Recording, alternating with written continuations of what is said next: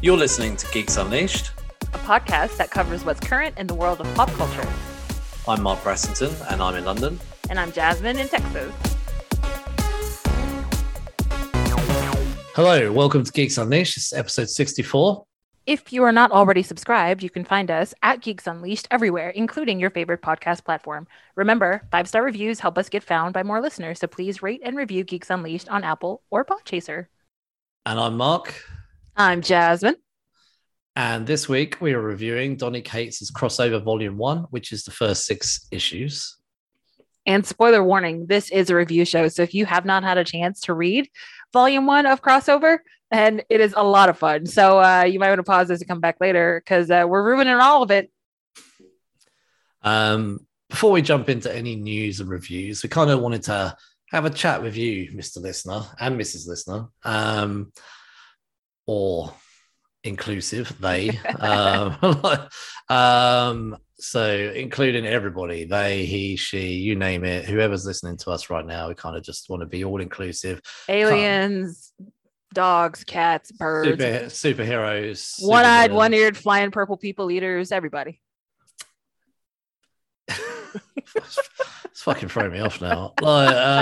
Anyway, we kind of wanted you to grab a cup of brew, grab a coffee, grab a tea, grab a beer, do what you got to do, smoke your cigarette, have a little chat with us for a minute. Well, the chat is kind of between me and Jasmine. You just pretend you're joining in. Yeah. And we kind of wanted to talk to you about Geeks Unleashed. So don't worry, we're not going anywhere. But we've been doing this over a year now. It's been a long time. Yep. We've picked up a few things along the way. We've kind of, in the last 6-8 weeks, we've been kind of dropping things and changing things. Mm-hmm. And we kind of wanted to have a talk to you about why we're doing it and what we're doing. And we're going to tease you with some things as well. We're going to tell you what we've ditched.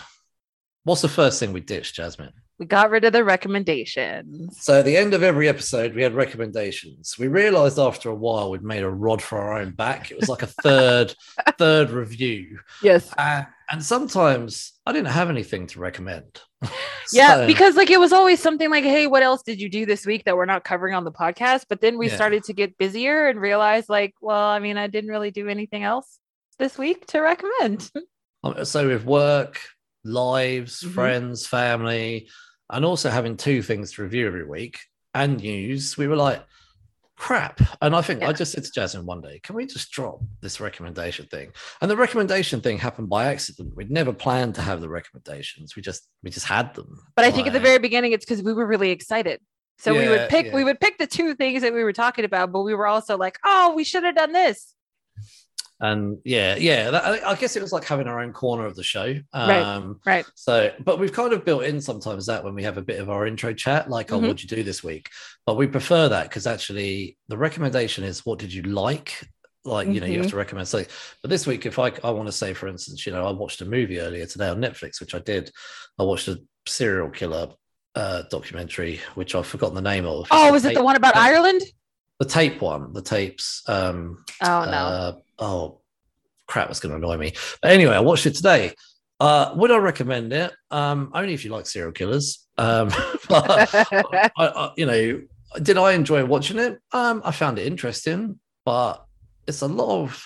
Actually, they didn't really show too many horrible things, but they did have a particular moment in there which I found very disturbing. Well, actually, there were several disturbing moments in there, but one particular that really was uncomfortable with me. But would I recommend it? I'm not sure. It would depend on the listener. If you're okay with horrible serial killer type stuff, go watch it. But if you like My Little Pony, for all those true crime fans. Yeah. So but that's kind of why we dropped it. We thought actually what we can do is more in the intro, how's your week been? We can say, how's your week been? Did you do anything extra? It doesn't have to be new. It doesn't have to be TV or movies. It could be I went to a museum.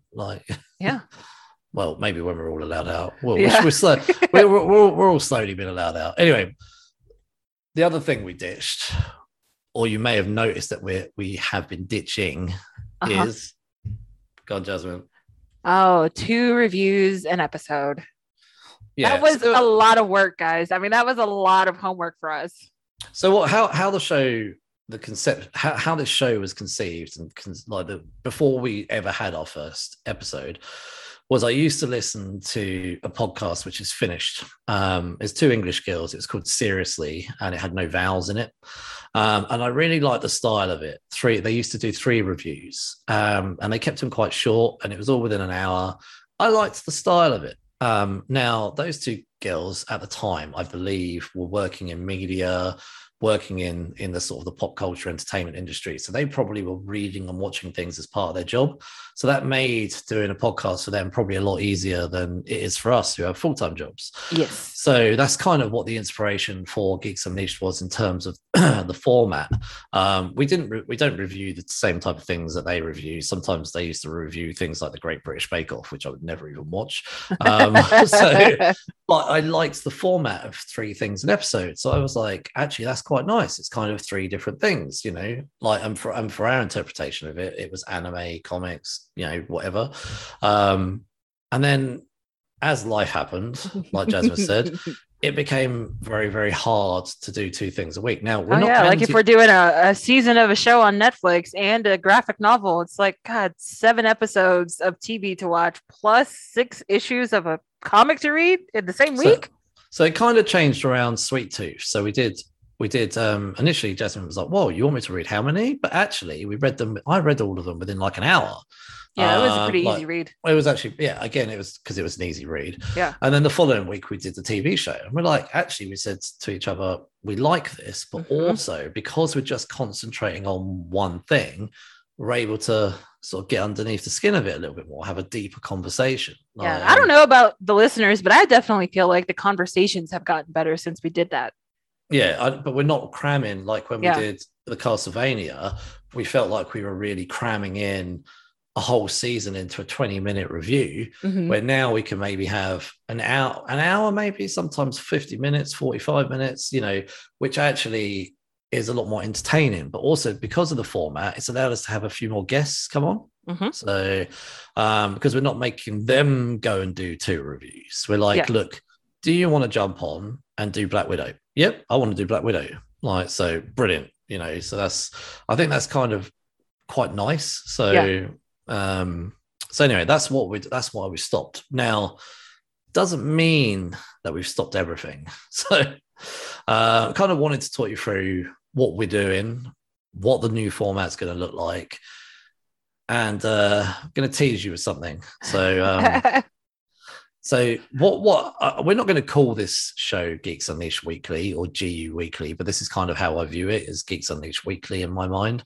So first 3 weeks of each month, or 4 weeks if it's a 5-week month, will be news of the week. That's not going anywhere. We're still keeping the news. We love the news. Also, me and Jasmine just love to catch up and chat shit. And, you know, but then we're going to have our one review. So that's going to be something, again, graphic novel.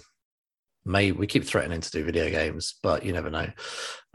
We'll definitely be doing Horizon Zero Dawn 2, like 100%. So, but yeah, graphic novels, TV. We'll do a whole TV show. Like when we used to do TV shows before, it was like 3 episodes, but we'll do like a whole one. When I say a whole one, we're not going to do 27 episodes of Grey's Anatomy.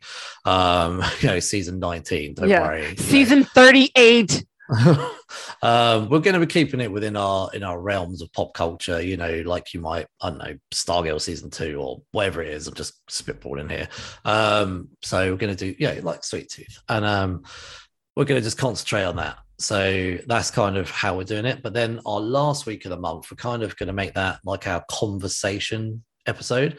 Now that might sometimes be just an interview or a conversation with someone, or it might be that we do a bit of a collaboration, which we've got an idea for October of a 5 or 6 way conversation on a particular subject. So we might invite a few people on. It could be that we do a 5 or 6 person type review, but it's going to be our collaborative episode. The conversations are going to be, you know, interviews, but they got a conversation or 2. So, and we've got a really cool one coming up next week that you're going to enjoy listening with one of our favorite YouTubers. So stay tuned for that at the end of this episode, as we'll tell you who they are. However, we are also working on something in the background. We're not going to tell you now, but it's a secret.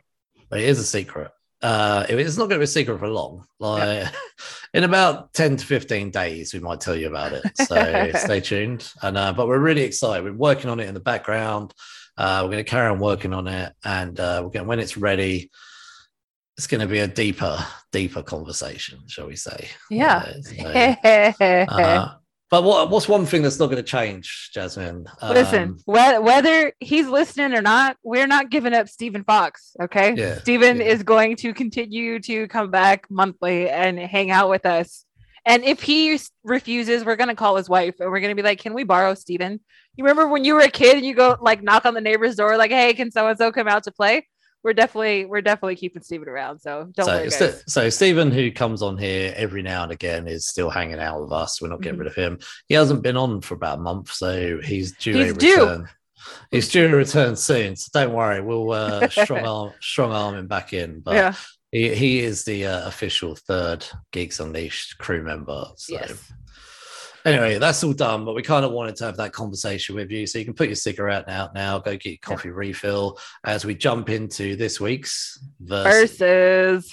So Star-Lord versus Star-Lord. And when we're talking Star-Lord versus Star-Lord, we're talking Chris Pratt Star-Lord versus, Peter Quill Star-Lord versus the What Ifs T'Challa.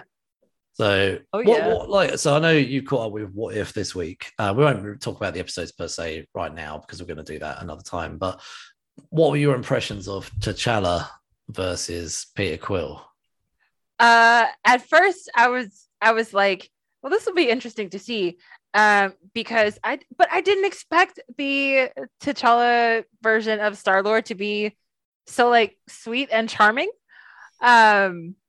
So I loved it. Like, so I definitely voted for T'Challa as Star-Lord because I liked the world that he was in as well. So, that's kind of cheating, but like anybody that can make Thanos like smile, I think you're okay in my book.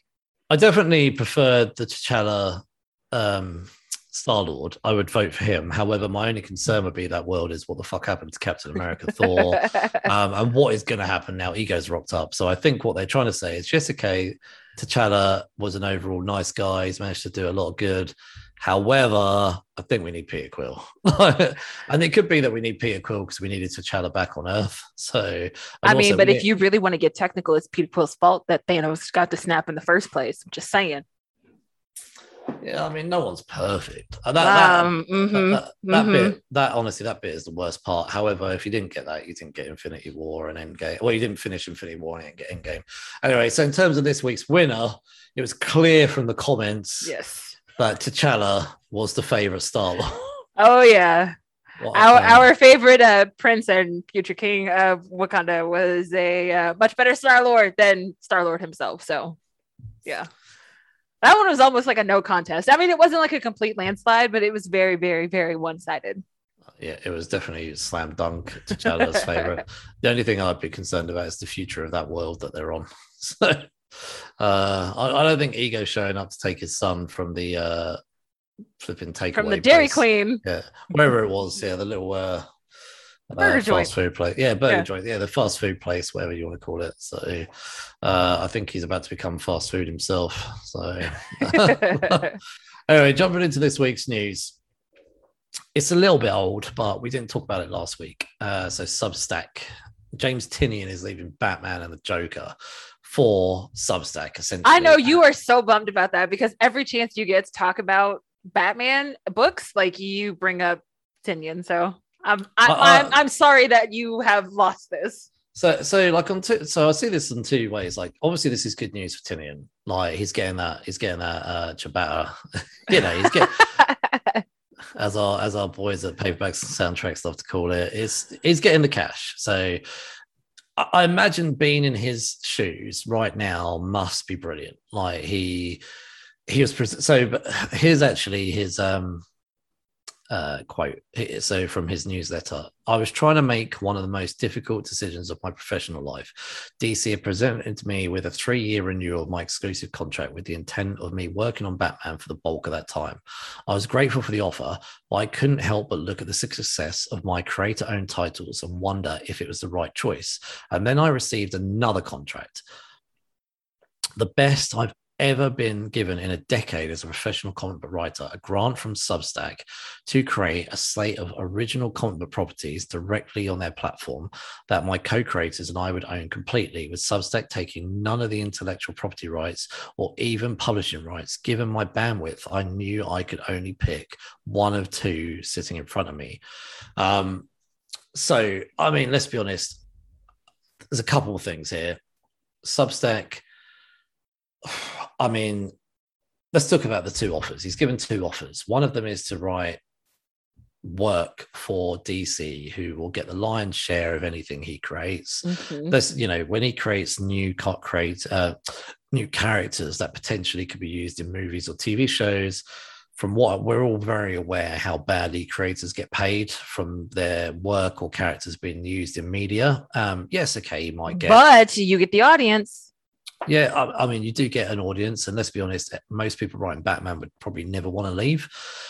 Same with things like Spider-Man, and those are big titles to sit on. The recognizability, I get that, and having a contract put in place in front of you, where James Tynion right now is one of the most highest profile writers in the comic book industry right now. I mean, he's not the only one, but he's one of at least 10 high profile writers, and to be sitting in front of a contract where you've been given two and Substack are going to pay you more, I can see why he went for it. Like he's got the option between the two, and let's be honest, he's a man, like he's not a machine. He knows what he's capable of, so he's like, okay, look, I'm going to go with Substack because Substack are going to give me more cash.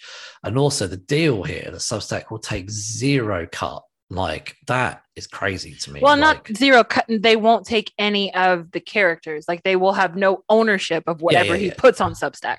Yeah. I mean, but also they won't have any future property rights or publishing rights. So if he takes that medium to Netflix or Amazon or HBO or wherever he goes with it, they don't get a cut, which is crazy. That's what I meant, like future cut. Yeah. So I think that was probably a little bit silly of them, like to not put, because obviously they're giving him a grant. And obviously they'll get some income via their platform. Right. So, because obviously they're not going to do it for free. They're not charity. But they're hoping that more people will come to their platform. And hopefully, I'm assuming what they're hoping is more people will come to their platform and think, if I'm signing up for Tynion, I'm also signing up for, I don't know, like you said, you purchase a Substack subscription. So, I do. Like, yeah. So, with, but it's journalism. It's a journalism subscription, right? Yeah, but what I'm saying is, like, there's other people go to that platform. When you go to your journalism one, do you ever see other people's as well and think, No, because the way that this one in particular works is I signed up through her directly. She had like the Substack link and everything on her website, and it comes to my email as a newsletter. I don't have to go to Substack at all. So it comes to me every time she releases a new issue. It's to me, it's like an amalgamation of both Kickstarter and Patreon, because you buy into it, but you can also buy into the Substack stuff at like levels. So if you're paying this much, then you get access to exclusive content. And this writer in particular, she does like book clubs, and if you do the book club, then you get to go to a Zoom with everybody else, and she has like weekly chat sessions and that kind of stuff. So you get to be a little bit more interactive. She has like a free version as well. Obviously the free version doesn't have access to those things, so it's like you're buying into the exclusivity of it. But to me, it feels like Kickstarter. Like, Kickstarter is just the platform for you to be able to get your product out there to people. And once it's done, then it's your responsibility to keep people. It's not Substack's responsibility to keep your viewership. So I think that it makes sense, like from a Substack point of view, because you're interested in the upfront, everything that comes with it. And as far as retention, that retention is the individual user's problem. Or the creator's problem, rather. I think my only problem with this is, so he'll be creating creator-owned content, and however, there's other creators that have also announced, like Hickman's going on there, and other people. But if you think about it, people are fans of Tynion, but they're probably, they could probably fans of Hickman and other people, So if you're paying, so Tynion said the basic ground level is $7. So $7 a month, that is. And if you're paying $7 a month for just Tinian, but you're also a fan of 3 or 4 other creators, suddenly you're looking at $40 or $50 a month. And that all adds up. So, and the other trouble with that is if you pay just $7 a month and Tinian's busy that month and he can't send you anything, you've just paid $7 a month for nothing. And my problem with a lot of this is I don't see a future for this comics in Substack. Like, I just don't, because you're paying for a newsletter and maybe some work if they've got round to it, like, and how regularly is this work going to come out? Like, if it's a 6-issue miniseries that he's putting out, what happens after month 6? Like, well, but if he owns the rights to these things, then he can try to option those rights to someone else, right? Like, he's done his 6-month exclusive Substack run, then he can take his property and shop it around and say, hey, Image, you want to buy into this? No, but what I'm saying is that's great for him, but as the person, the customer, I'm saying, like, if I'm a fan of Tinian, which I am, I love Batman, I love Something That's Killing the Children. I haven't unfortunately gone and picked up a couple of other things like Department of Truth and Nice House on the Lake, which are things I do want to read. But if you're a fan of his work like that, which I am, do I want to jump on to paying $7 a month for essentially a newsletter and a PDF? No, not really. Like, I'd rather pay $7 a month and go and get caught up on Department of Truth and actually have the physical product on my hand. So I don't particularly see a future of this. But the other thing is Substack don't have a reader. Like, they don't have a comic book reader like Comixology have an app. Right. So that's where I see a bit of a downside for this. Do you want a newsletter PDF, or I don't know if it is going to be a PDF. But if you think about it that way, a PDF is universal. I don't have to download shit. Like, it requires zero work on my part. Yeah, no, I know. But I think where Substack's missing the whole thing of this is I'm a collector as well as a fan. I like to have the physical item. I know not everybody does, but also if you think about it, with certain comics popularity, and not even necessarily if it's gone up in value, sometimes you can just resell your comic for the same price you bloody bought it for. I can't resell a PDF. So I don't know. So I'm seeing his point of view. He's had a fantastic contract put in front of him from Substack. So good on him for taking it, and good on him for being gutsy enough to say, I'm dropping Batman and the Joker, and good on him for taking that money there, because I'm sure as fire anything, Substack grant money isn't going to be there forever for these comic book creators. So good on them for taking it now. Well, yeah, grant is one and done. But okay, so let me ask you, if you ever contribute to a Kickstarter, do you always opt for paying more money for the physical things? So when Kickstarter first came around, I used to always do the physical. I probably I want to say like once or twice did I just do the PDF because it was someone I was a fan of, but that was a one-off payment. I didn't have to do a monthly contribution. Right. So I would definitely not be a fan of a monthly contribution. No, not at all. For digital? Yeah, for digital, no. I wouldn't want to sign up something where I'm getting a digital thing for $7 a month. That's not something I see myself doing. I could see myself paying $7 a month for maybe a creator where the medium is audio or visual or something like that. Like a podcast. I could see myself kicking in for that. But yeah. I wouldn't be overly a fan of kicking in for a PDF, especially when I know that eventually these things are going to get printed. And if I'd rather just go and buy the book. So that's my thoughts. Yes. Okay. So the Batman thing. So Batman, was final issue is 117 in November, and the Joker, his final issue is issue 14 in April. He's got no other plans for other superhero stuff. He's literally just going completely indie, which is, I mean, if you look at the success of people like Robert Kirkman, I don't blame him. So I don't blame him for taking this deal. I'm just saying I'm not particularly a fan of the PDF and this subscription model, especially if I like different creators, which I do. I don't really want to jump onto this subscription service. I've got enough subscriptions going on, without signing up for individuals. Well, imagine if Netflix said, right, okay, we're going to stop doing monthly subscription to the whole of Netflix. What you can do is sign up for the directors that you like instead. Imagine that. Like, so you could only see parts of Netflix just for the directors you like. Netflix is tiered though. Like you can't like you can choose not to pay for HD. You can choose not Oh yeah. to pay for other users. So No, it's not tiered as in content restriction though. Like, I mean, you can pay for the ground level and you still get all the content that's available. in your region. Well, yeah, in your region. Okay, Yeah. yeah. I mean, that's a different conversation. Okay, look. Okay, let's just focus on your region in America.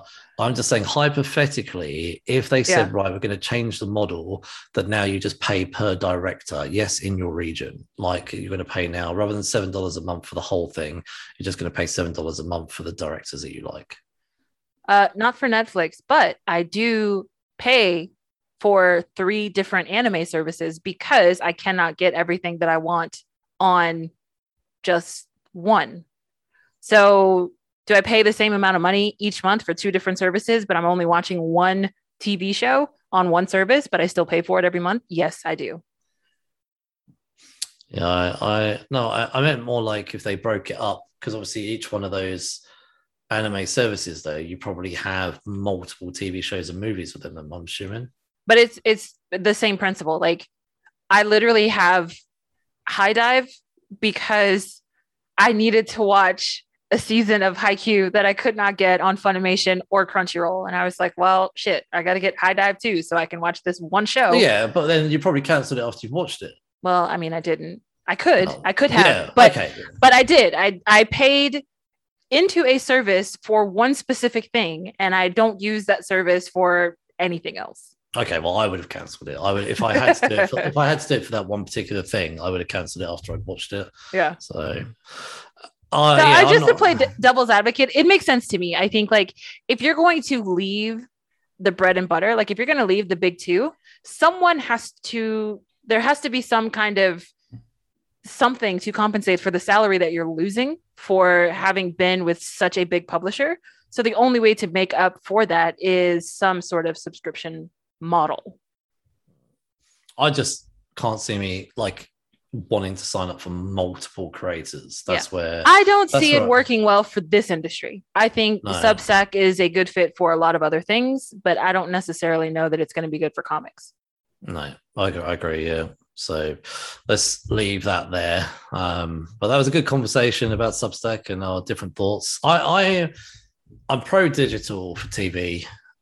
I actually don't know if I'm pro digital for music. I think the convenience of it's good, but I've actually recently been reflecting on this. Like, I don't know about you, but when you were younger, when you were a little kid, like, no, I remember when I was like 10 or something, having a Walkman and tapes. Oh yeah.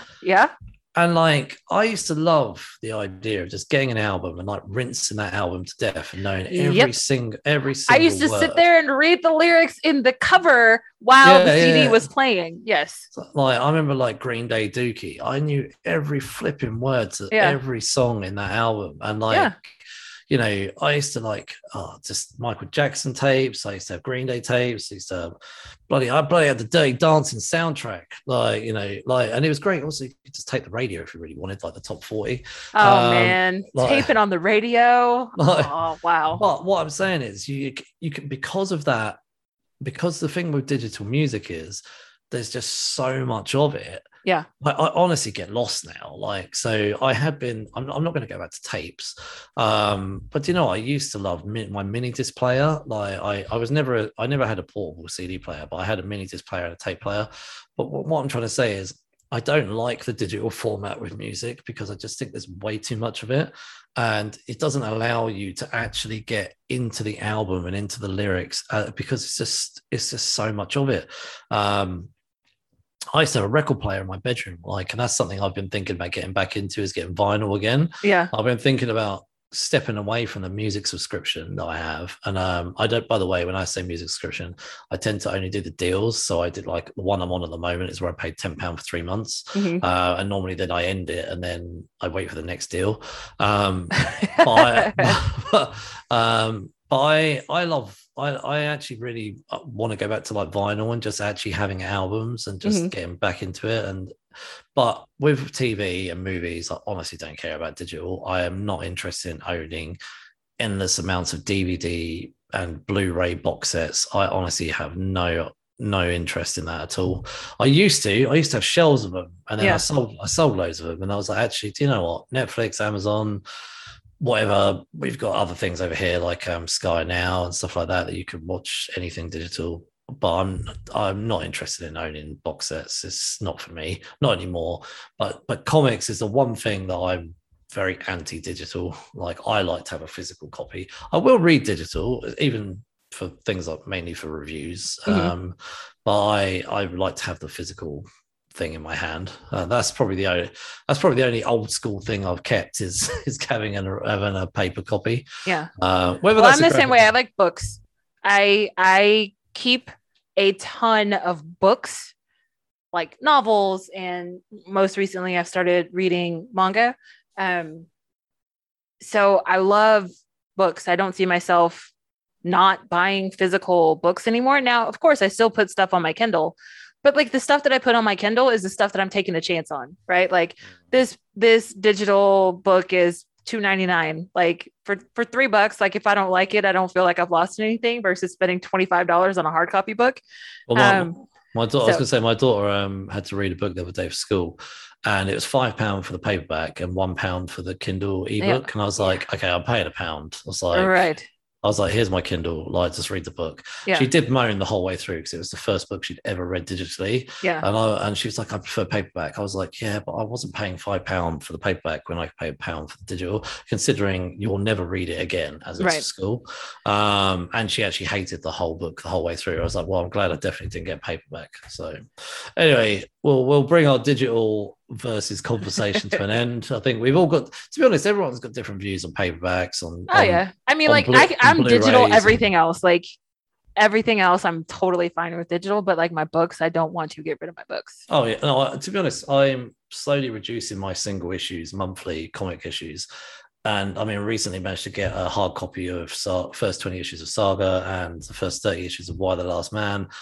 And I'm actually really liking the fact that I've got some nice hardbacks of some of these graphic novels. And I think I could see myself diving into the graphic novel world a little bit more. So anyway. All right. So moving on, we've got some HBO news coming in. So earlier this year, HBO, surprising to a lot of people, canceled Lovecraft Country after just one season. And then, of course, the Emmy nominations came out and Lovecraft Country picked up 13 Emmy nominations. So, hey, go figure. But Misha Green, who was the producer and showrunner for Lovecraft Country, is working on a Black Canary film with Jurnee Smollett for HBO. So we could be getting a follow-up film to Birds of Prey, starring one of the Birds of Prey characters. So I'm excited because I really, really liked her canary in that movie. Jurnee has now confirmed it on Twitter as well. So she has the cat's out of the bag, basically. So it's definitely happening. The only thing I'm disappointed is it's going on HBO Max, so no theater release. I think that could be in their favor. I mean, if it comes down to like, here's the deal. We're going to make a movie, but we're only going to make this movie if we can release digital instead of a theatrical release. Like I have access to HBO Max, but like, I would rather them make the movie than not make the movie. Well, if that was the bottom line. If it's okay, you can only make it if it goes on HBO Max. Well, well, I'm glad they're making it. Like I 100%. Like if it was HBO Max or no deal, then make the movie. But what I'm saying is, why not just even stick it in a 2-week release only, like, limited theatrical release? Or maybe they will. Maybe they will do it. Maybe they will. Well, yeah, they did that with Wonder Woman, where it was on HBO Max for 30 days, and then it was exclusive to movie theaters after that. And then at 60 days after that, it was back to HBO Max or something like that.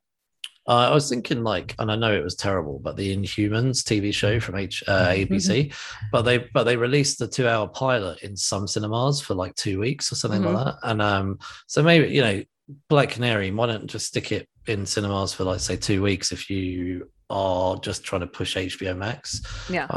I mean, release it at the same time, put it on HBO Max, but also say, look, theaters get limited 2-week release, and it's up to you. You choose. So I'm just saying, like, I prefer my superheroes on the big screen. So Yeah. by the time this comes out, we'll hopefully all be back out again, breathing the same air. I don't know. Doing that remains to be seen. I can't stay at home forever. Well, it's pretty much all back open again now here, thank God. Anyway, we won't talk about COVID. We will, in fact, stop talking about this, and we will be back in a moment. Let's get nerdy, everybody. I'm Chris. And I'm Dave, and together we are the Nerd Byword, your podcast guide through the nerd multiverse. Our podcast takes deep dives into all sorts of nerdy content. We talk about comic books, video games, movies, TV, and pop culture. Want to know about the latest nerdy news? We've got you covered. Want to get recommendations about new or obscure media that will fill your nerdy heart with happiness? You've come to the right place. And in our Nerd Big Talk segment, we go deep as we take on some of the biggest questions in nerddom. All that and exclusive interviews with heavy hitters in the nerd world. Join us on the Nerd Byword wherever you get your podcasts and nerdbyword.com. Stay well and stay nerdy. And we're back.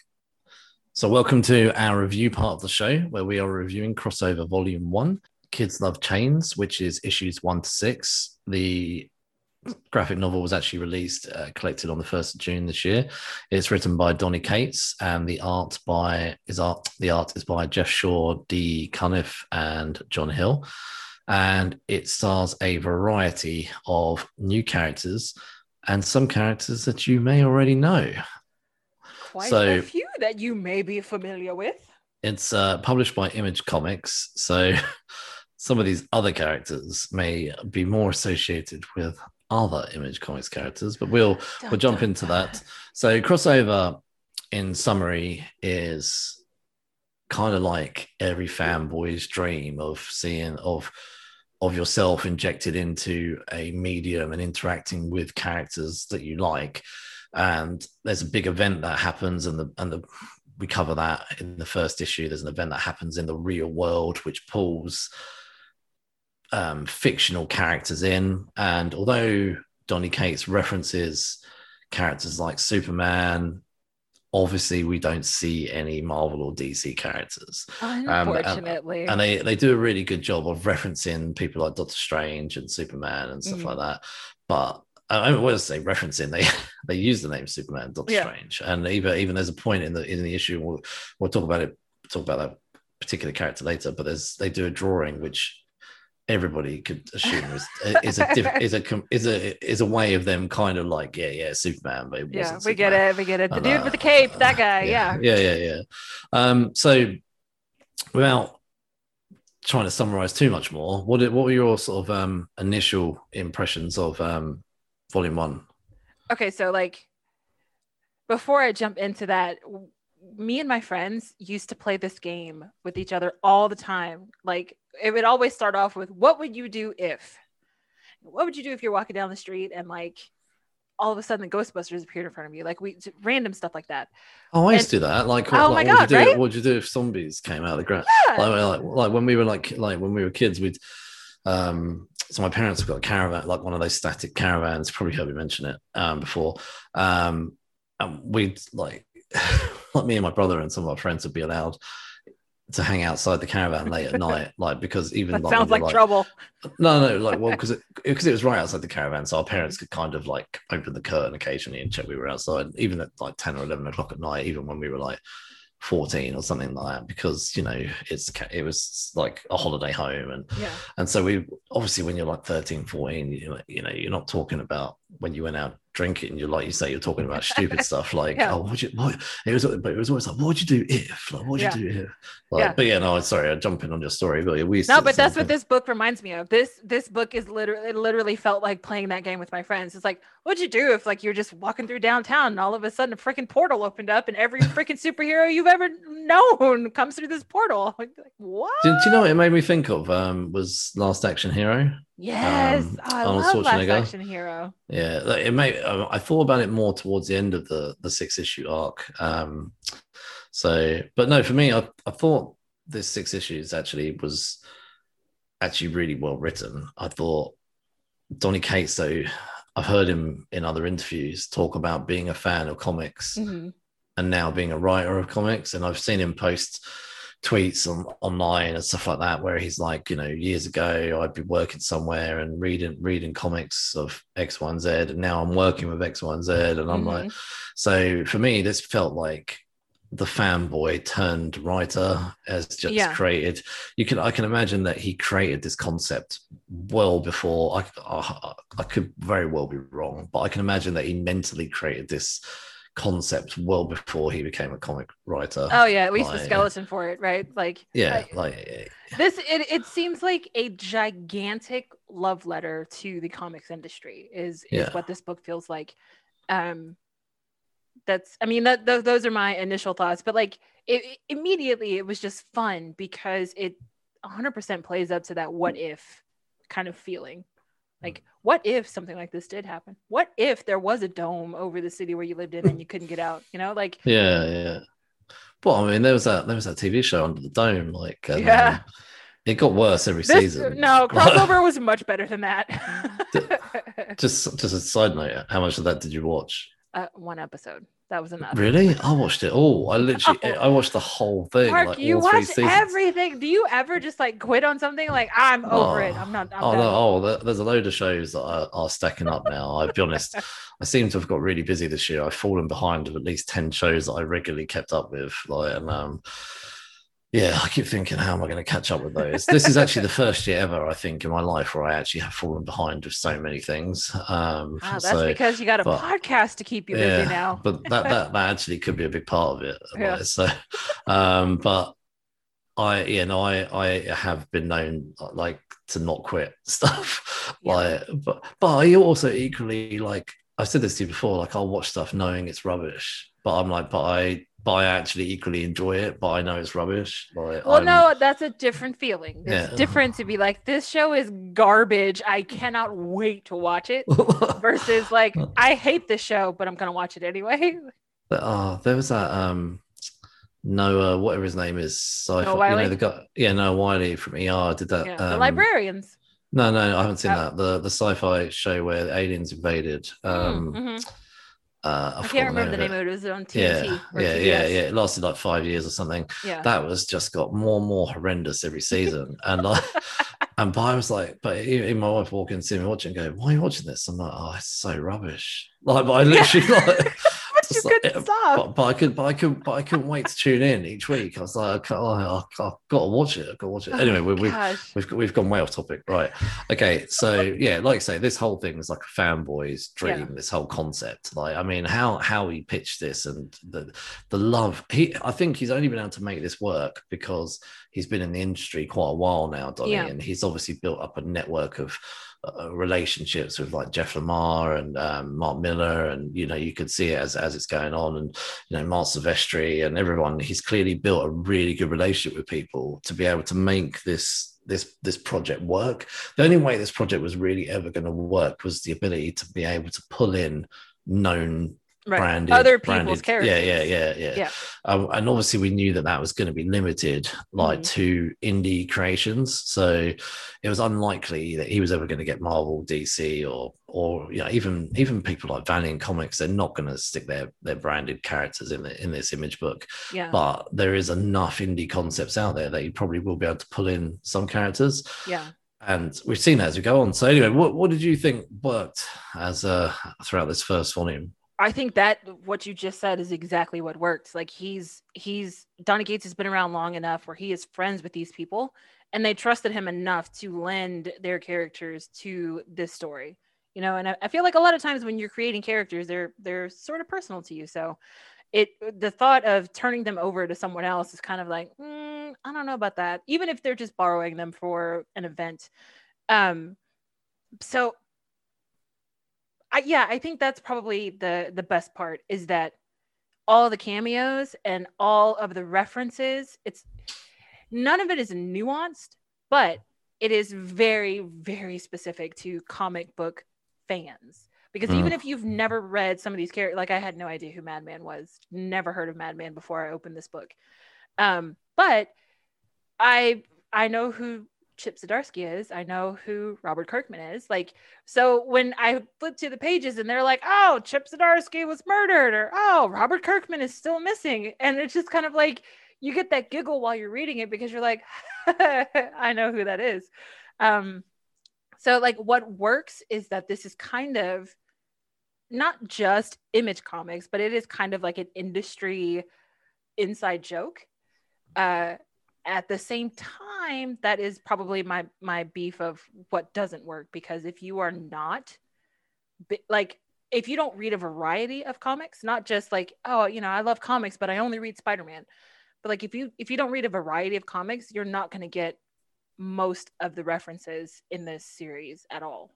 I think in terms of what worked for me actually was Donnie's ability to juggle actually quite a large cast of characters, from the core characters to even the minor characters, even to the characters that sort of got one or two scenes. And I agree with you, actually, the concept of this and just throwing in real cool moments, like in the 6th issue, we the build up from issue 1 to 6 is to get inside the dome, which is fairly clear from the first page, pretty much. So they do in issue 6 get into the dome. So just to cover that off, what happened was when all the comic book characters broke into the real world, there was a bigger all-out fight between the humans of the Earth that they were in and the superheroes, and one of the superheroes decided to put a dome over the superheroes to protect them.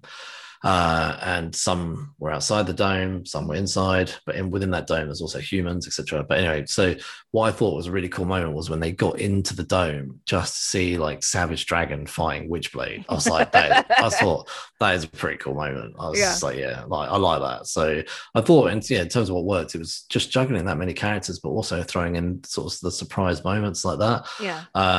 In terms of that was really fun though. Like the whole. Also, the inside jokes to me were really great. Like when the newscaster says something about Chip Zdarsky still, being murdered or whatever. Brian K. Vaughan. Yeah, Brian K. Vaughan got murdered. Sorry. Sorry, Chip. But Chip Zdarsky is still missing, supposedly. Chip Zdarsky, Scott Snyder, and Robert Kirkman are missing. Right. But it was just funny because it's like the Otto, who's one of the main characters in the book, he's the owner of the comic shop that ends up getting blown up in the first issue. But he, like, anytime someone mentions Brian K. Vaughan and they say, oh, he was a writer for Marvel, and Otto gets so pissed and he's like, do you only remember him writing on Marvel? What about all the other stuff that he's written? And I just thought that was so funny because, like, every time I think of Brian K. Vaughan, I clearly think Saga. Which is an Image book, but it's hilarious the amount of inside jokes like that they have spread throughout this series. Yeah, and I agree. Yeah, I think probably my only real criticism of the book would be, I would say it's worse in the first 3 issues than the second 3 issues. So the first 3 issues, I found the book to be quite wordy. Like I felt like there was probably a lot of explaining. I would probably say that even bordering on info dumping, and actually he almost puts it like that, like going, let me explain, and kind of jumps in, when we jump into the whole God Country characters and the sword, he goes, right, hold on, and then just jumps into sort of 2 or 3 pages of telling you about it. And I get that he has to do that because not everybody who's picked up Crossover has read God Country, has read all the other sort of associated characters that are in there. And I was it the ones I'm thinking of, the Paybacks, which I'd never even heard of before this. I had obviously heard of the variety of others. Obviously I know who Witchblade is. I love Witchblade. I'd had heard of God Country, but never read God Country. I have read Black Hammer, the first volume. I haven't carried on with that. Clearly I knew who Hit Girl was, I did know who Madman was, but there's a lot of people, like you say, you didn't know who Madman was. I didn't know the Paybacks were. So those kind of information dumps, I guess, are helpful. But equally, there's just so much. There are parts in this first volume where that gets a bit overwhelming because the characters are talking, but also he's talking at the same time. So it gets confusing at some parts because you've got all of these thought bubbles and you're like, okay, I know his thought bubbles are in yellow and they're square, and then their thought bubbles are white, but like there's way too much happening all at once. And so there especially I think in like issue 2 and 3, there were definitely a lot of parts where I had to go back and like reread a few pages, like go back a few pages and then kind of with what I was reading. I did read the first 3 issues twice actually, so but moving on from that, who's your favorite character of this first volume? I don't want to say. Okay, no. So Ellie definitely is my favorite character, but I really also like Ryan. I like the preacher's son. Which but I think that's deliberate though. But like, yeah, I mean, I like him. But who doesn't have a good redemption arc, right? Like, well, he's not almost there. He's on the cusp of it by the time volume 1 finishes. Right. So, but I guess I shouldn't say that I like him specifically, but like I like that character because he's just so doofy. Like he's such a doofus, kind of just aloof and unaware, and basically he's completely useless. But I still think like he's hilarious to me. Like just he just is such like a I don't even know what to say, like a misfit. I get a kick out of him just for comic relief, I guess. So but as far as like actually a character that's actually got to meet, definitely Ellie. I mean, it's hard not to like Ellie. Yeah, I would say my favorite character is Ellie. Yeah, I loved the whole setup of her as the cosplayer, and the setup, the story. Lost her parents and they even do a bit of a flashback. Yeah, and then I mean, how it ends, we'll talk about it. I think we'll just say there was a twist about her character, but we'll talk about it when we come to the end of the review about the end. And then that twist, I was like, okay, I'm so bought into this character. Like I loved her already. A parts of me did keep getting annoyed by her running around in cosplay. I've got to be honest. Like I was a bit like, I did think because there was a point where when they're all on the road and they obviously didn't want to get caught with actual comic book characters. I thought, come on, man, dressing as a cosplay character, just take it off. This is obviously the point where you should really like try and blend in. Dressing as a cosplayer is not blending in. Like that was probably the only little bit of that I didn't like. But in terms of a least character for me, actually, it was the preacher, Father Lowe. I honestly, it annoys me, and I've seen this so much in media where they take a Christian leader or pastor and turn him into some sort of evil nut job with psychotic tendencies, and it's just unnecessary, and it's been done so many times before. It's not an original idea. It's probably one of the least original ideas in this whole concept. I've got a good idea, let's get a preacher and turn him into a psycho.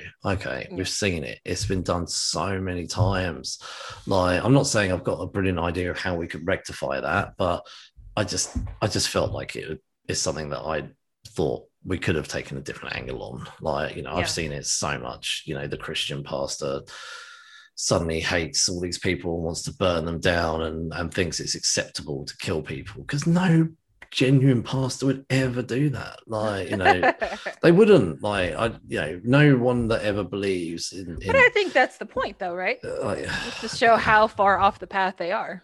Well, yeah, they are extremely off the path. Like, if you obviously the message of any religion is love, and therefore, obviously I'm a Christian. I know that the message is love, but it doesn't mean you then suddenly start trying to you only put that bracket of love around a certain group of people, but anyone outside that group, we are going to burn those people. Like, so, and that I was just like, no, man, I hate this guy. I don't know. Well, hate strong word. Like I intensely dislike this character. What about you? I don't like him either, but I think as great as some of his one-liners are, Otto is probably one of my least favorites. Just because he's almost just like generic. Like, it was generic. I understand that that's the point of the character, but as such, like it was kind of like, oh, I don't really care. Like, other than your one-liners about like the meta stuff, you really don't bring much to this story.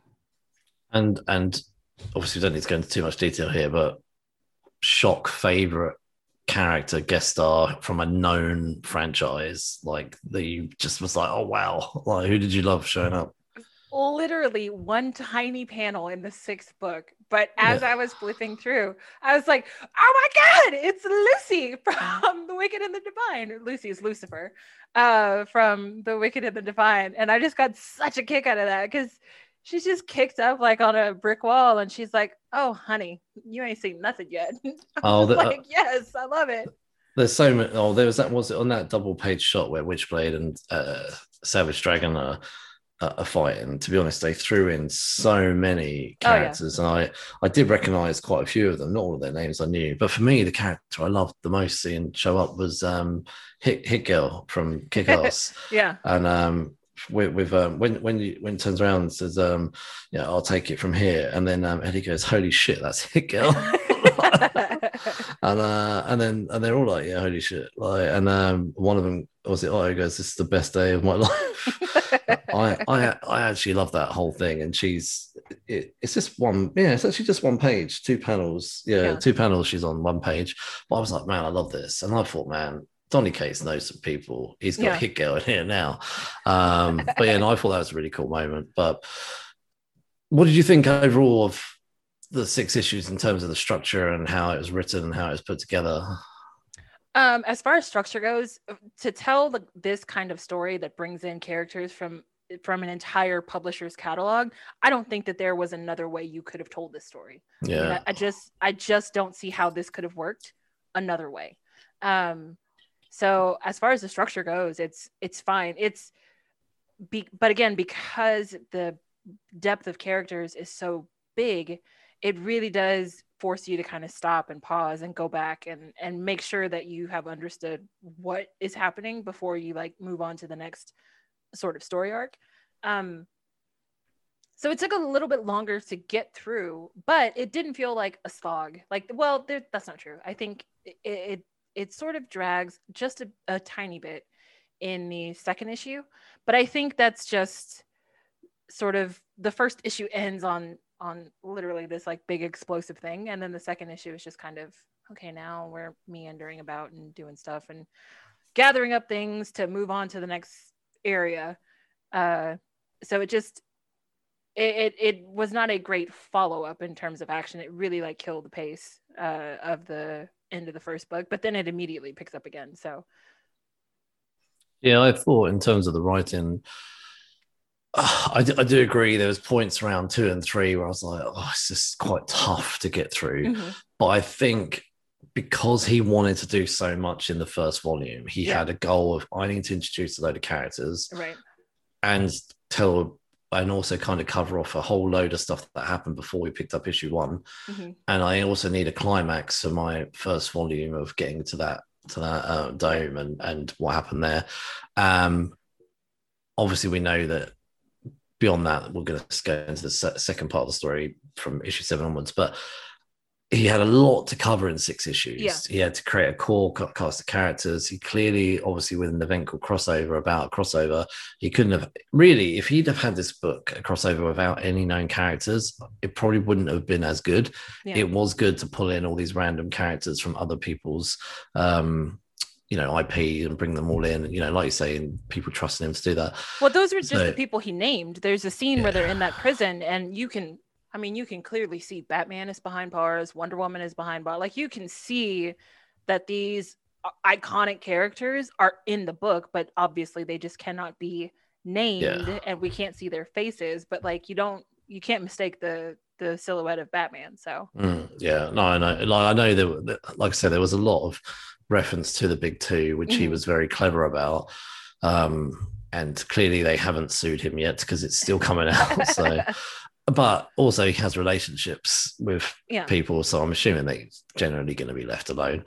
But I did think he structured it as well as he could with what he wanted to do to make this actually. It was wordy, but also action-packed and fairly fast. Yeah, but I think it has to be wordy, like you said, because you have to give everyone a fair chance, right?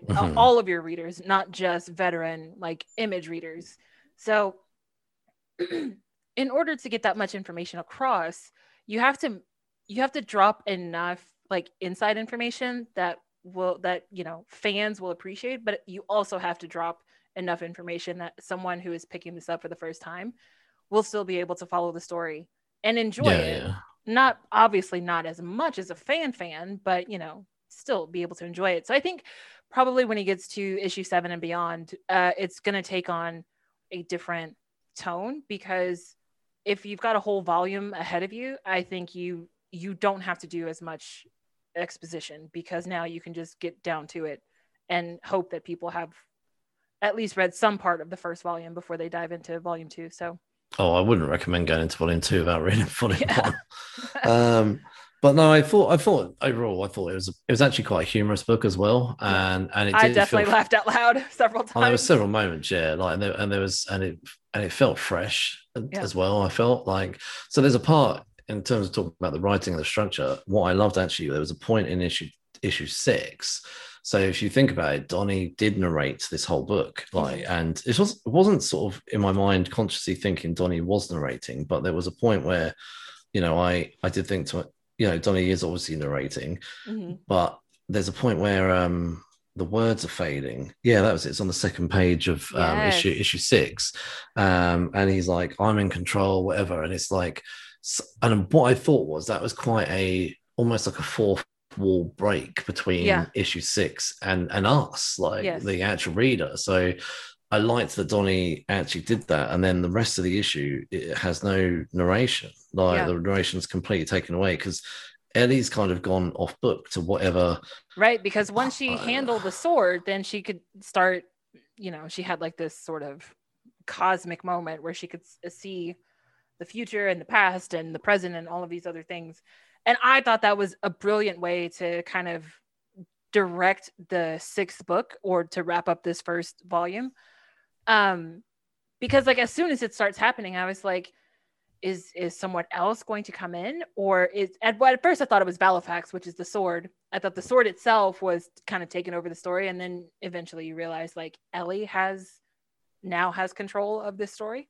Yeah. But it was fun to read that when he's like, what is happening? That's not how this is supposed to go. Yeah. So he's like, and then you can see the words fading completely. And then the rest of issue 6 is not narrated, which I thought, actually, that's really cool. Like that obviously Donny Cates is the writer, and this isn't real life. But I like the fact that he's kind of taking that twist that actually, no, this is real now. Like, that's that kind of, I thought that was a really cool moment. And in terms of, the sort of structure again, the flashbacks and the info dumps, they were completely, like, I agree with you, they were completely necessary, although it was a lot of information. Yeah. If without those, though, right, it wouldn't have been the same. It would have been like, well, imagine suddenly Madman just showed up and you were expected to know who Madman was, and you probably and everyone's, oh my god, it's Madman, and also the Valifax, the sword, and everyone's like, imagine if you got Valifax without that background, you probably wouldn't care as much. But also you'd be completely it'd be like reading the first issue of Death Metal, and but at least with this, like, you actually did have that info in here. Like if Death Metal had taken this approach, where every time they introduced a new concept, they actually said, oh, hello, Mr. Reader, let me just borrow your time for another page, because we're just going to tell you what this particular thing means, which Death Metal didn't do. Death Metal, like well, they did. They came out with some kind of guide, but it came out 3 issues after. Yeah, it's like, who cares? Yeah. And but even if Crossover had, say, released a guide after four issues, and even if it was a separate thing you had to pick up, like Crossover, the guide, I'd be like, no, I don't want to pick that up. I want to read the actual main book. I don't want to go and read like these one shots. But I think that's part of what makes this so great. It's like, you don't have to do that. They took this massive concept with a gargantuan cast of characters, and they made it work in 6 issues without you having to go and do any research whatsoever. Although I do want to now. I want to read God Country, and I'm not overly bothered about the paperbacks, but I would wouldn't say no if it was in front of me. I don't think I'm going to go and buy it, but God Country is something I'm keen to read. So the art, because obviously there's no comic that's complete without the art. So what did you think? I love the colors. It was so vibrant. And I thought that the way that they differentiated the comic characters from the quote unquote real world characters was that the comic characters were kind of drawn like, you know, mid-century pop art style, where they had like the polka dots in as their skin instead of like a flat skin tone. Oh yeah, I love the polka dot thing. Yeah, so I thought that was a really kind of unique way to do it, especially I say that because like I think even people who don't read comics understand and recognize like pop art. So I think drawing the comic characters in that different style helps, you know, non-familiar readers kind of be able to differentiate who is from reality and who is from the portal. So yeah, I know, I agree. I absolutely love the artwork. And I mean, yes, you can kind of, so with a superhero, you know it's a superhero, like Savage Dragon and Witchblade. They didn't do the polka dot thing, but we know those are comic book superheroes. Right, but they're inside the dome too. Yeah, they're inside the dome, so maybe it's slightly different or something inside the dome. But equally outside of the dome, a lot of the people you came across were superheroes, whether they had the polka dots or not. They were dressed in a way like they were dressed in some sort of costume, and they weren't cosplayers, they were superheroes. So the only people is that the small girl, I've forgotten her name, Ava, the little girl who had the fiery eyes. She obviously is the first character we meet with the polka dots, and to hide her polka dots, they cover her up in normal makeup. But anyway, I really enjoyed the art. I think the colors are amazing, and I think there's so many great double page shots, and even the way Madman was drawn I thought was just so good. I think it's great. Like they pay so much attention to detail, so even like the big battle sequences are just like big battle sequences that you read in the big two books, you know. Like I don't think that, but I think that that's all part of the point, and I think that's what makes it work. It's that when you're reading crossover, you are never ever taken out of superhero like fandom, so to speak, or comic fandom. So even when it gets super meta, and I think it's hard to get meta right in a book. I think it's much easier to present that concept in TV and film. I mean, just look at Deadpool. But to get the concept right in writing, I think that takes something special. And I think that's probably my favorite aspect of the entire series so far. It's meta without being overly in your face. Like, you know, the worst thing you could do in writing is like you flip a page and then it's like some random dude in a dirty white t-shirt that's like, oh, hey, I'm the guy that's writing this book right now. And it's like, okay, we didn't really need that. We can gather that that's what's going on. We don't need that drawn into the book. I was going to say though, you know how most of the superheroes are, like you say, bright and colorful. There are some really dark scenes as well, like with the guy, the superhero who actually explodes later on, but when the scene where he's chained up is really dark and grisly, where the father, the preacher, Father Lowe, he's been beating him, and he's in some sort of basement and drinking, and that's actually really dark. Like the coloring is completely different. It's those couple of pages completely take a different turn. So I think the art was handled really well. I really enjoyed the art. I'm glad it was, I'm glad that we didn't. Sometimes when you're reading these comics, artists can't necessarily keep up with the writing, and you might get every fifth issue or something like that, it's by a different artist. It's okay if it's within a different story arc, but the first 6 issues obviously were one story, so it was really good that we had the same team for the whole 6 issues.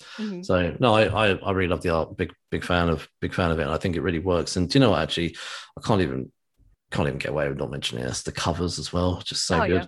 Like issue 4, where it's actually ripping out the page and you see them all charging forward. I loved issue 1 where the comic is actually exploding in the face. Yeah. And I actually did manage to pick up a variant cover for issue 3 in which Spawn is sitting behind Ellie, and that's actually illustrated. That's actually illustrated by McFarlane. And Really? I had to get that. I had to get that cover. So. But anyway, so to sort of come to an end on our review here, what did you think of the ending of Volume 1? I had, for those of you that have watched Friends, the episode where Ross and Rachel sort of break up again after that 18-page front and back letter. Oh, yeah.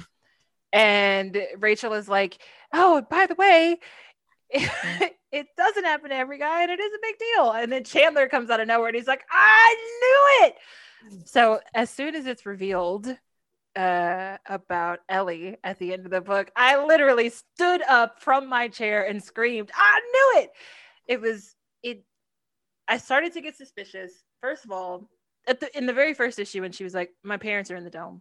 Well, why are your parents in the dome? I mean, I know that they still had regular people in the dome when everything opened, but that made me suspicious. And then when she put the makeup on Ava, and she was so good at hiding the makeup on Ava, I was like, I think you're too good at that. And I think something is going on here. And sure enough, at the very end, I was like, I knew it. I knew she was a comic book character. I'll be honest, I didn't even suspect it. Didn't even think about it. Like, I think because she had such a good relationship with Otto, and obviously she was quite embedded in the real world, it just didn't occur to me. So she's obviously I think it's going to be interesting to find out what happened. Like, who is Ellie? Like, is Ellie a character from an existing franchise? Is it from something that Donnie's done, or is it, I don't know who. Is it something coming up? Well, yeah, coming up, or is it that? Is it another comic book creator's creation? Like, I'm interested to see where Ellie comes from, and but I like the fact that obviously she comes out and says my parents aren't from Denver and has that sort of pop art. She's got the polka dots. Polka dots, short yellow hair, but also wearing an Invincible t-shirt, which he wasn't in it, but like that was his kind of little guest thing. And and so I was like, oh wow. So and there's also a couple of characters that they introduced, that shady military guy, Pendleton. I really want to know what kind of deal he has with the government, why he's after the preacher. Well, the preacher's a terrible guy, but still, why is he after the preacher? Why did he approach the preacher's son to kind of bring him into what's going on?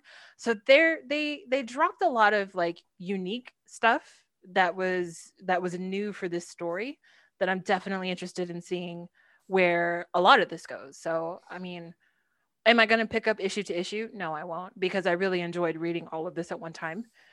So once volume 2 is done, I'm definitely picking up volume 2 of Crossover. Yeah, I think initially I was like, okay, I'm just going to read the first volume, and then when the cliffhanger dropped that Ellie was actually a comic book character, I was like, oh, okay, I want to know what happened. I've got to come back, haven't I? But also when they get Ava, so in the middle of the dome, there's this portal that can take characters back to where they came from, and there's also something they alluded to that it could be that humans go the other way. So I am wondering whether our preacher's son, Orion, is it Orion, isn't it? Whether he, Orion, whether he also will go into this portal, and whether, because obviously there's this sort of prophecy for him, and I'm wondering if there's something that leads to him. And I didn't suspect that I never suspected that she was some sort of superhero, so I did think to myself, oh, is Ellie going to go in the portal, which is clearly what she wanted to do, but obviously got knocked out before she could get through the portal. So I imagine now she wants to get back in the dome. I'm really interested to find out what's happening, what's going on. Like, I want to pick up volume 2. It's not out yet. Obviously, issue 7, it says at the back, which I thought was quite unique. Donny Cates actually handed over issue 7 just as a one-off to Chip Zdarsky and Phil Hester and Andy Parks. So I thought that was quite a unique take. And actually the front cover for issue 7 is that Chip Zdarsky's still missing. So it's going to be very meta that Chip Zdarsky's writing a story about himself being missing, which is just crazy. Whoever gets to do that, write about yourself in a comic book. So yeah, and I think that's the kind of approach you have to take with something like this. Like, you got to have fun with it. I mean, you just have to have fun with it. So I did have fun reading it. It was a little wordy. Some parts were a bit of a drag to get through, but again, they sort of corrected themselves very quickly, and overall I really, really enjoyed Crossover. I think, like you, I'd be keen to read it collected. I think actually we covered this. I want to say it was episode 23. Yeah, read the first issue. It was episode 23. We covered the first issue, and in that episode we both had said that we wanted to find out what else happened, and I think for the most part, this definitely kept the expectations that I had set after that first issue. I was not disappointed, not with any of the people who died, not with the way that the story went, not with the big reveal at the end. Like, it just, I wouldn't say that, oh my God, I loved this book. Like, I'm not going to fawn over this book, but I mean, I just really enjoyed it. It's such a fun read. So how would you rate the writing of this book? Writing, I would give the writing a 4. And the art? Art, I'd actually give art like a 4.5. Yeah, I actually quite feel the same for once. I don't want to argue too much with you this week. Yeah. So I'm quite happy with a 4. I would probably go in with a 4 myself, actually. And yeah, the art, actually, in honesty, I'd probably, I'd go for 4.5 out of 5. So I'm quite happy. I think the art was actually really good. And the story, I mean, the only thing about the writing was just a little bit too much information, but other than that, I felt that Donny handled this really well. Yeah, it was a really well structured book and really well written, very good humor, and good use of controlling multiple characters. So yeah, I'm quite happy with a 4 out of 5. And but the main thing is, I think we're both keen to see what happens next. So yeah, bring on volume 2. All right. So on our next episode, we'll be starting the first of our regular conversations and speaking to the one and only Rockin' Robbie Billups of the Pop Culture Philosophers YouTube channel. Oh, yeah. And don't forget, we did start a second podcast series where we tackle some of the most essential graphic novels of all time. Our 9th Late to the Party Book Club episode was Persepolis by Marjane Satrapi. That episode dropped mid-August. And our next book club is going to be the first 2 volumes of Y: The Last Man. You can follow us on social media everywhere. Geeks Unleashed is on Instagram, Facebook, and Twitter. So please give us a like, a comment, a share, a follow, a like, whatever, you know. And then you can get this podcast wherever you get your podcast: Google, Podbean, Apple, Spotify. We are everywhere. So be sure to give us a 5-star review and tell your geeky friends. Thank you for listening. Good journey. Good journey.